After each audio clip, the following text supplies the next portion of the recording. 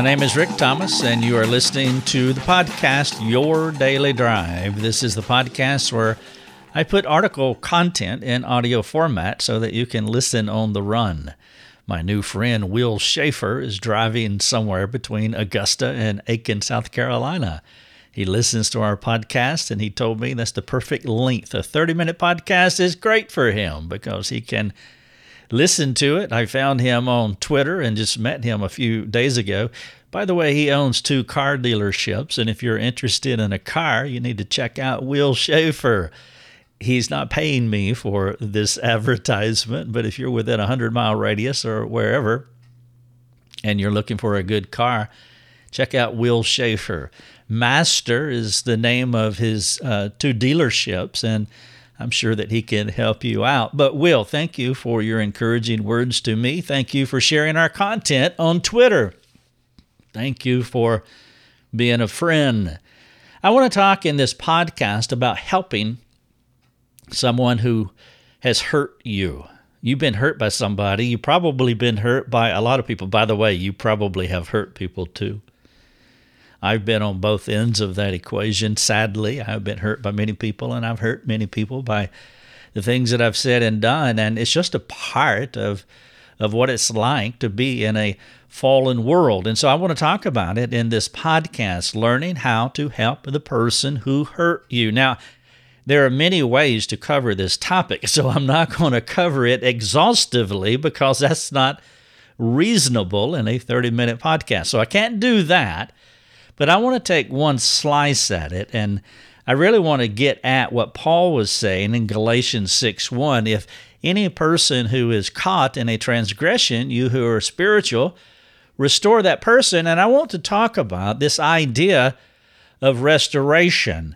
And one of the crucial aspects of restoring someone is to focus on the right problem.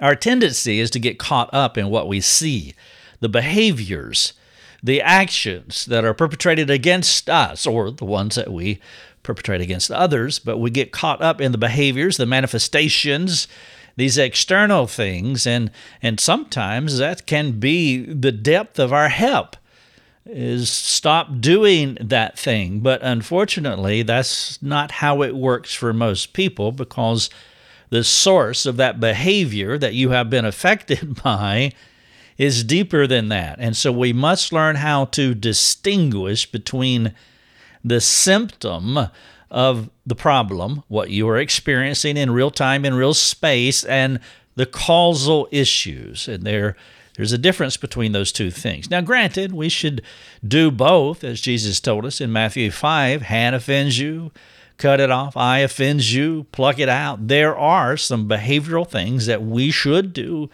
in order to stop hurting other people. However, we have to go deeper because these things come from our hearts. Most people become irritated with the symptoms that they see, and they miss the real cause.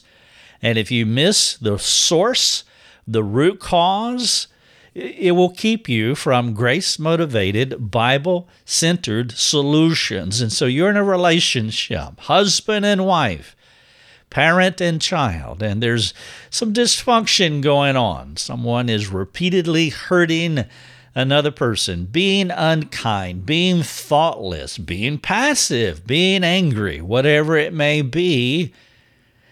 And it is your calling, in part, to come alongside that person. The idea of the person who's being hurt to come alongside the person who is doing the hurting. And that is a gospel picture, because that is exactly what Christ did for us. While we were sinners, Christ died for us. The victim, so to speak, Jesus, came alongside us to restore us so we can be unified together. Now, I want to make a distinction here right at the top of this podcast, because this is what will happen. I've been doing this for a long time now, and we're bumping toward 1,000 podcasts. We have a lot of material in cyberspace. And what happens is a lot of people will read something or hear something like this podcast, and they will map their experience over what they are hearing, and they begin to take the point of the podcast or take the point of the article in places that is never intended. And one of the places and one of the comments, more than likely, that I will get from this podcast is that, what about those who have been victims of some kind of sexual abuse or other kind of violence? So let me be clear here. This podcast is not intended at all for those who have gone through abuse or other kinds of violence. Nobody should ask the victim of a crime like that to help rehabilitate the offender. This podcast is for, if I could put this in quotation marks, I would say it this way: this podcast is for normal, dysfunctional relationships. And that's where the majority of us live. I'm not going to minimize or marginalize those who have been victimized by, say, sexual crime. I'm not going to marginalize that at all. I've written a lot on abuse. But I'm talking about, in this podcast, your general run-of-the-mill.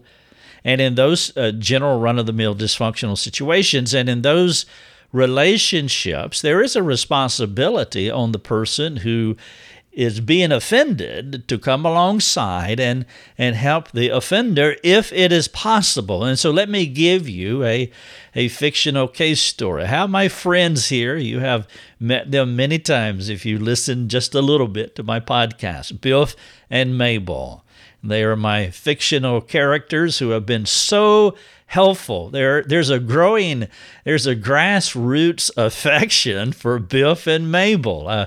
We have spent the last couple of months traveling in the upper Midwest, and I've had several people talk to me about their affection for Biff and Mabel. And so maybe we need to develop that a little bit more. But this time, Biff has a drinking problem, and Mabel is mad at Biff because he has a drinking problem. Biff and Mabel come to counseling because of his drinking problem. I told Biff and Mabel his drinking problem was not their main problem. And if Biff does not address the main issue, his drinking problem will never go away. It is important that we understand this fundamental idea. Now, you can upload any other kind of behavioral problem to what I'm talking about here. I'm using a drinking problem to lay out this idea. And to complicate matters in their marriage, Mabel being mad at Biff for his drinking problem, well, that's not helpful. Now, she did not know it, but her frustration with Biff has compounded the drinking problem. Now, here's something else I don't want you to hear with what I'm saying here. I'm not saying that Mabel is the cause. She's not the cause. And if you hear that, then you're missing the point of the podcast, because we want to deal with root cause, and the root cause ain't Mabel. Mabel would be what we call, in counseling parlance, we call her a complicating problem. A complicating problem is when some person from left field, so to speak, jumps in on the problem and makes the pre-existing problem worse.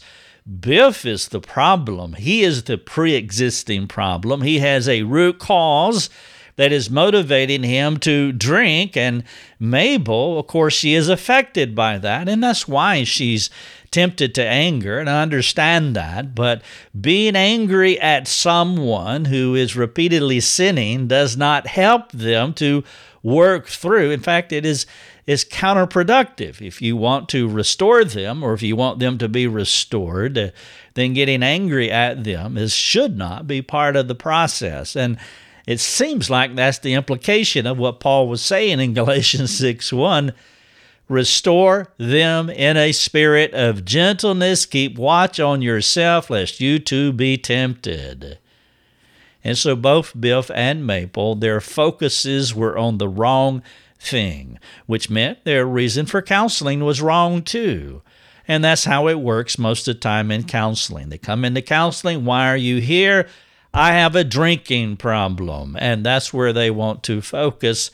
They are fixated on the symptom, the drinking, rather than Biff's heart. It's like when your child gets a cold and you're upset because his nose is running. Not that you would ever do that. I'm sure that you would not.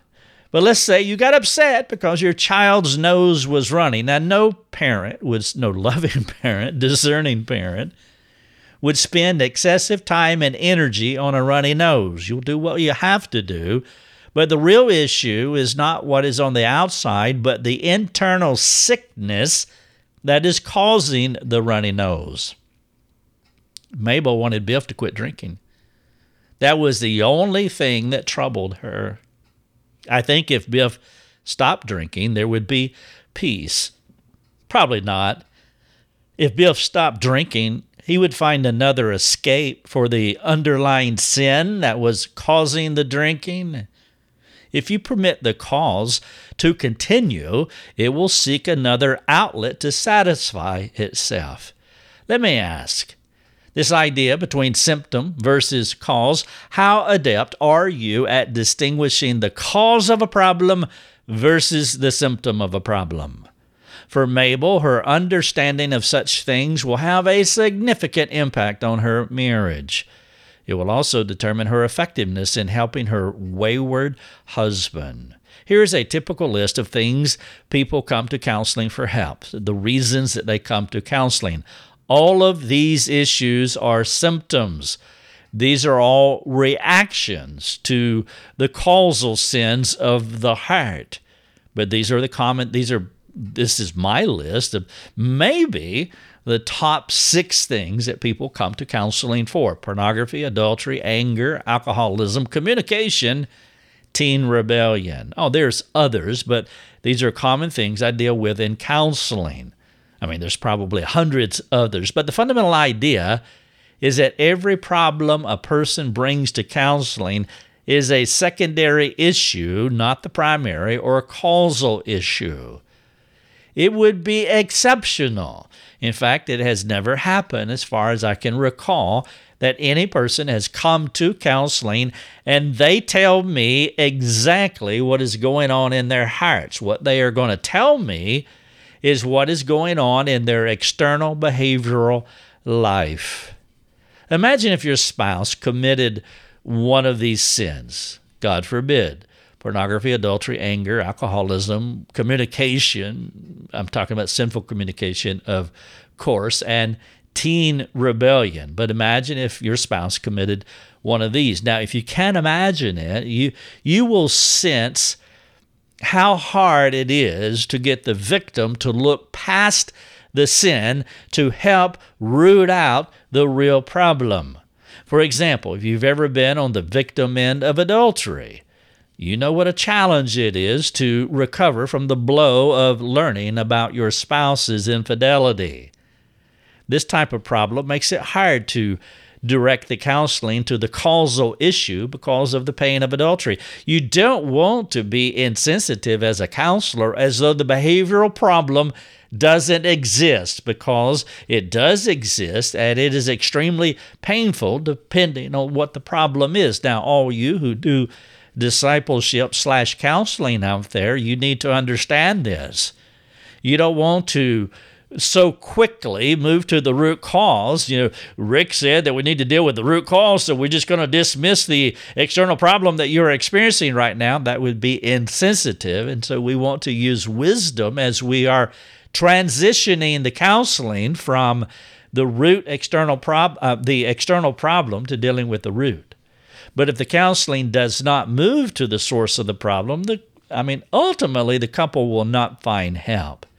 If Mabel can't refocus on the real issue with her husband, it will be nearly impossible to restore the marriage. Again, go slowly here with the person. That's why I like what Paul said in 1 Thessalonians 5:14. Be patient with all of them. We counselors can be tempted to speed up the process of the person because we know what the answer is and we just want to get there, and we don't want to run over people that way. But addressing symptoms will never bring cure. It will only mitigate the symptoms, but they will come back. Now, what I want to do is I want to take you through a case study with Biff and Mabel. I want you to follow along as you see how the symptom versus the cause are worlds apart, but yet related to and dependent on each other to survive. They are not disconnected. They are contiguous in a sense. Now, the most obvious question is to ask Biff why he enjoyed drinking. What motivated him to drink to the point to where he was wasting money and time while causing dysfunction in his family? That's a big deal. What was it about drinking that propelled him to sin against God and his family? The why question that I'm talking about here is always relevant because it will lead you to where you want to go. Whether you're talking about porn, adultery, anger, alcoholism, sinful communication, or teen rebellion, you always begin with the why question. Why questions are like steps that lead you to the basement of a person's heart. That's where you want to go. On the upper level, the behavioral side, what everybody sees and what everyone is experiencing is drinking beer, getting drunk, wreaking havoc in the family. On the lower level is the command center that controls his behaviors. Biff said he liked to drink with the boys because it was an escape for him. This piece of information is vital, and I'm sure you anticipated his answer. It's not a surprise, because Biff works long hours and drinking has become his habit as a way to unwind. Many of us have ways to unwind that can become bad habits for us. Maybe yours is not drinking. Maybe it is something else. Another kind of escape that you started in an innocuous way, but now it has captured your heart and you are habituated, and it's not good for you or for your family. One of the most common ways that a husband will do that, who's like in Biff's condition here, works long hours and it's hard work, is they come home and they vegetate on the couch. They go into passive mode while they're at home.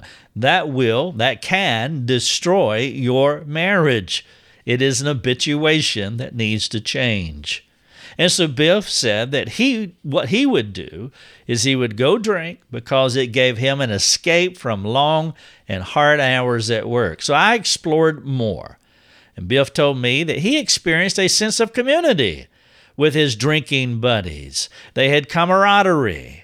Now, this tidbit opened the door to more questions. The biggest one was, why did he not seek to fellowship with his wife? Why didn't he seek to fellowship with his family, with his children? What about his church?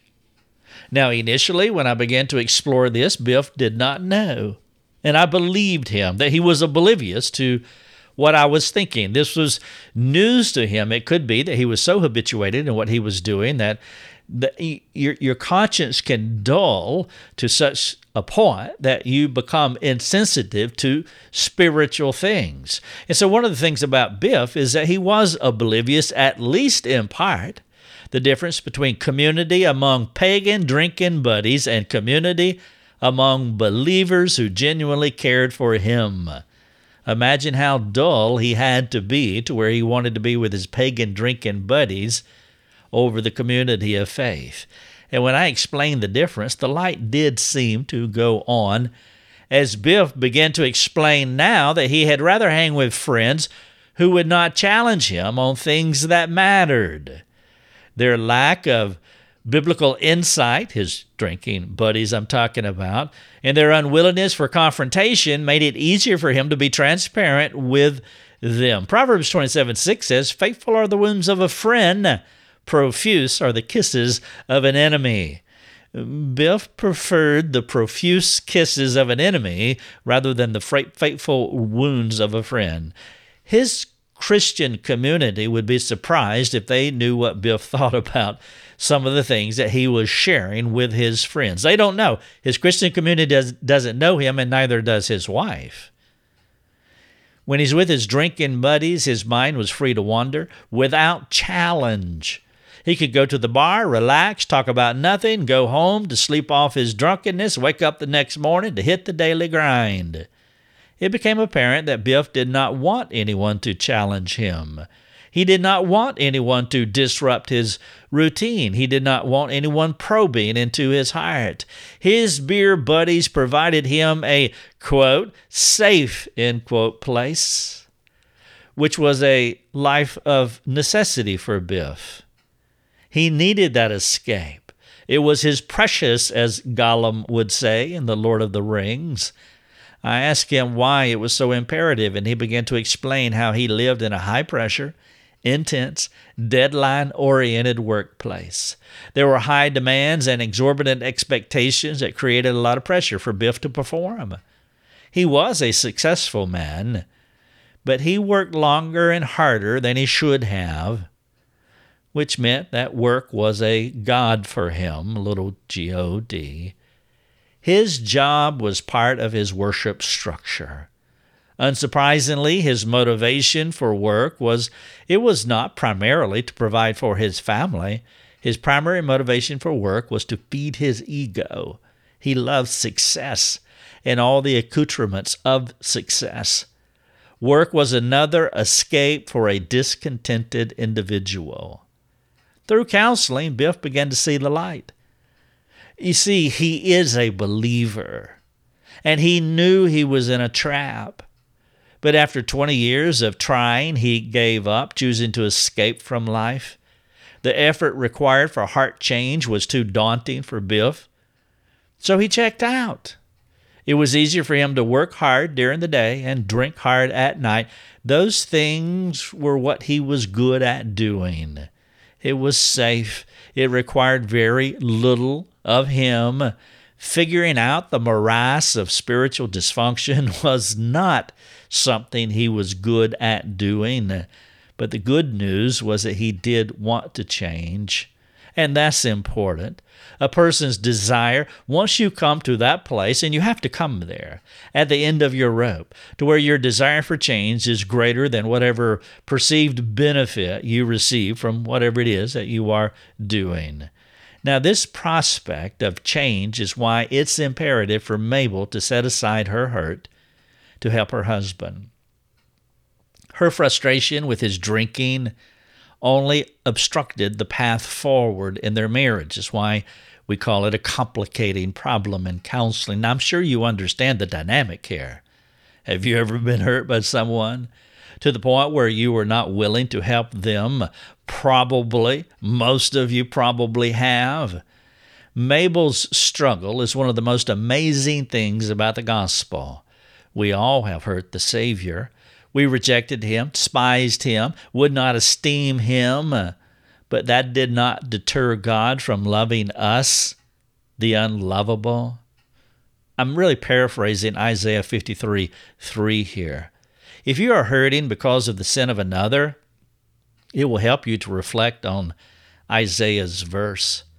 It's amazing grace that he would persevere through what we did to him to help us. Imitating the Lord before those who have hurt you is part of our calling as Christians. If you're in a situation like what I'm describing here with Biff and Mabel, imitating the Lord before that person who has hurt you is part of our calling as Christians. This concept is what I appealed to Mabel to do. Loving those who persecute you is the height of gospel love. Believe it or not, there is grace for this kind of responsibility toward your offenders.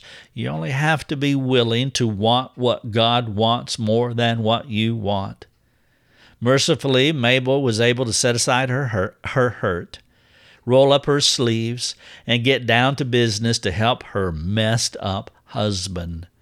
Together, we began to unpack Biff's worship structure. Now, Mabel is no longer a complicating problem. That is success in counseling. In a discipleship construct like what I am describing, that is success when the offended person will lay her weapon down, so now you can get to root cause. And as we discovered, Biff did not have a biblical worldview for work. His views on his job were idolatrous, as you already have discerned. And as with all false worship, there is something to gain from the idol. And Biff reaped a lot of benefit, and I would put benefit in quotation marks because ultimately it's not a benefit at all. But according to where Biff was and the way he saw things in his dulled state, he reaped a lot of benefit from his work. Let me give you a short list of things that Biff craved and received from his work: fame, success, power, respect, honor, significance, applause, acceptance, authority, reverence, envy from others, acclaim, and glory. These were some of the insidious benefits that Biff craved and received from his work. His job was not a means for him to make God's name great. His job was a means for Biff to make Biff's name great. The vocation fed the beast in his heart. These 13 benefits that I just read to you were the things that kept him going. They were also the things that were killing him, which is why he needed to drink. You see, idols will not treat you nicely, and so Biff needed to compensate for what the idols were doing on the backside. They were eating away at him, the very things that he craved. It's like taking a drug, like taking crack. It feels good, but it is destroying you, and so Biff needed a drink from work. It was not humanly impossible to feed his beastly heart without help from his friends, his beer buddies. Biff was trying to feel, F-I-L-L, something that he could not feel, which was his wicked heart. You cannot satisfy an evil heart, and it was never meant to be satisfied. If we could satisfy our sinful hearts, we would not need a Savior, but the wicked heart is insatiable. The eye can never see enough, the ear can never hear enough, the heart that is not seeking the Savior will never find satisfaction outside of God. Now, Biff is no different than you and me. We all have holes in our hearts that motivate us towards something to fill it. The desire for satisfaction can easily steer us toward things that can never satisfy. Biff veered off course many years ago and began to get his itch scratched through his job. He did not realize the size of the trap or the harmful repercussions it would cause on his family. But do any of us? Satan does not place traps before us with big warning signs or a smack on the side of the face just before we step into them. That is not his strategy. We are lured away by our desires, and if our hopes are not lovingly interrupted by God or lovingly interrupted by others, we will follow them all the way to our deaths. Mabel began to see the trap that Biff created. She started to see how drinking was a much lesser problem than she ever imagined. She began to see how her husband was a lifelong slave to the things of this world. It began to make sense to her.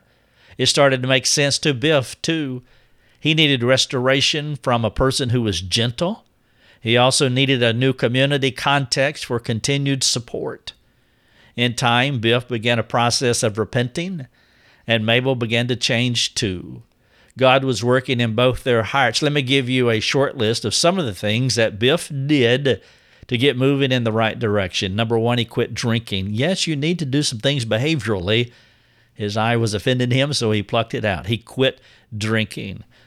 He cut back on his work hours. 3, he found himself a community of believers where he could do real life. Number 4, he began to pursue God daily through prayer and various devotion materials. Now he is starting to work on the heart issues now that these other matters are put away from him. And then number 5, he reestablished his relationship with his wife and family. The title of this podcast, the article on the website, Learning How to Help the Person Who Hurt You.